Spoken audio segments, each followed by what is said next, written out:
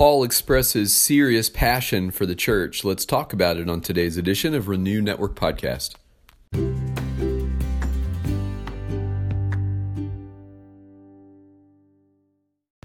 Good morning, my friends. I pray that you had a wonderful Easter weekend with your family and friends in the faith, and that you have been reminded of God's amazing love for you in Christ and the good gift of His saving work on the cross. And hopefully that re-energizes all of us also in our witness, that we might be reminded of how important it is that we become ambassadors of the message of Christ in the world. Today, we're moving on in 1 Corinthians chapter 4. In fact, we'll finish the chapter today as we'll be studying verses 14 through 21. In this passage, Paul expresses a sincere passion for the church that he founded in Corinth. And you see both a mixture of pastoral concern and also fatherly love. And sometimes dads must discipline us, and sometimes we just need to be in their embrace, to be reminded that we're safe and that we're loved. And so this passage is a mixture of both. But certainly Paul expresses his passion for the church and his desire to see them continue to grow. But as we prepare to get into the text, let's go before the Father. Heavenly Father, we love you today, and we are grateful for your word once again, O God. And coming out of Easter weekend, Jesus, every word we read of the Scriptures jumps off the page with fresh awareness. And we pray that we would have that same fresh awareness today as we study your word together. Speak to our hearts in real and powerful ways, we pray in Jesus' strong name. Amen. All right, this is 1 Corinthians 4, 14 through 21. Paul writes, I am writing this not to shame you, but to warn you as my dear children. Even if you had 10,000 guardians in Christ, you do not have many fathers. For in Christ I became your father through the gospel. Therefore I urge you to imitate me. For this reason I have sent to you Timothy, my son, whom I love, who is faithful in the Lord. He will remind you of my way of life in Christ Jesus, which agrees with what I teach everywhere in every church. Some of you have become arrogant, as if I were not coming to you, but I will come to you very soon, if the Lord is willing, and then I will find out not only how these arrogant people are talking, but what power they have. For the kingdom of God is not a matter of talk, but of power. What do you prefer? Shall I come to you with a rod of discipline, or shall I come in love and with a gentle spirit? Now, Paul reminds them that these words he's been speaking to them are not to shame them, but to awaken them to the reality of what's going on there in the church. And also to remind them that he's passionate about them as a body of believers. He cares about their growth in grace. He cares that they would continue on and right understanding of how to live as a follower of Christ. He says, even if Jesus would send 10,000 angels, even if you've got 10,000 angels guarding you in Christ, you do not have many fathers. For in Christ Jesus, I became your father through the gospel. He is the father of the faith there in Corinth. He's their father in Christ. He's their father in faith, and he loves them.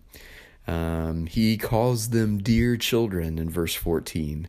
Those are not the words of an angry leader. Those are the words of a father who loves unconditionally. And Paul loves them, and he desires to see them continue to grow in grace without obstacle. And so he takes responsibility for them also. He says, I'm your father in the faith. You don't have many fathers, but I was there to step up for you. And because I love you, I sent Timothy to continue on as an example for you to follow. He will show you the way of life in Christ that I would live in your presence if I was there to do so. And so through him, you can continue to imitate me, my example of life in faith.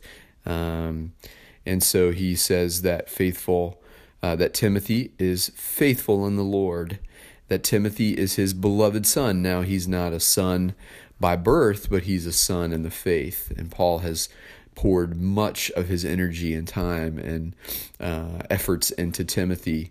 And Timothy has grown in the faith, so much so that he is a trustworthy servant to be sent, to be dispatched to the Corinthian mission field, to stay in place there while Paul is off planting new churches and evangelizing other people groups.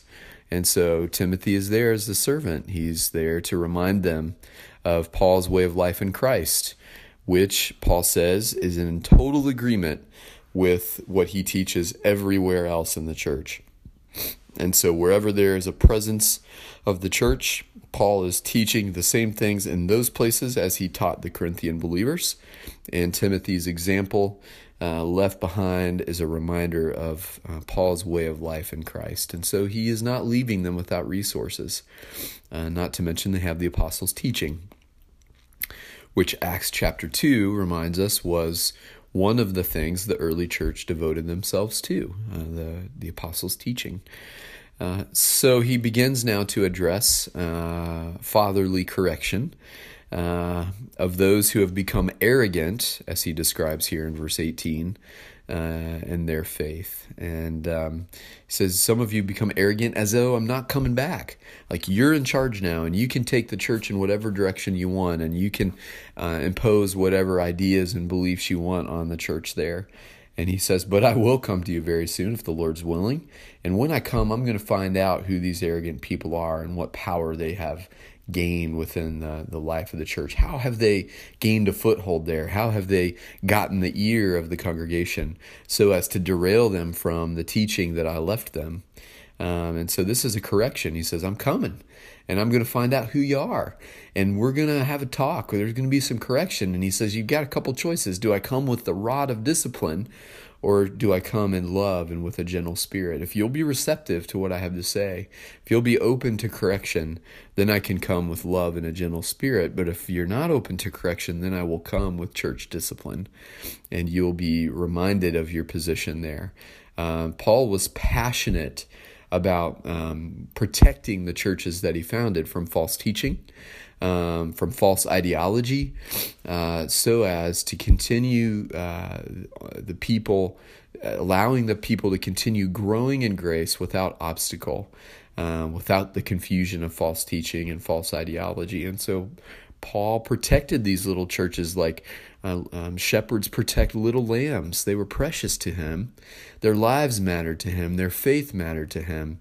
And these are the words of a protective papa who was not going to leave this little flock to be devoured by the wolves. And so Paul is beginning to amp up his talk of correction, and he wants to root out the problem, and he does intend to come back and get to the bottom of it. All right, my friends. Well, that wraps chapter 4, and we're going to be moving on in chapter 5 tomorrow. So thank you so much for taking time out of your day today to come by and study.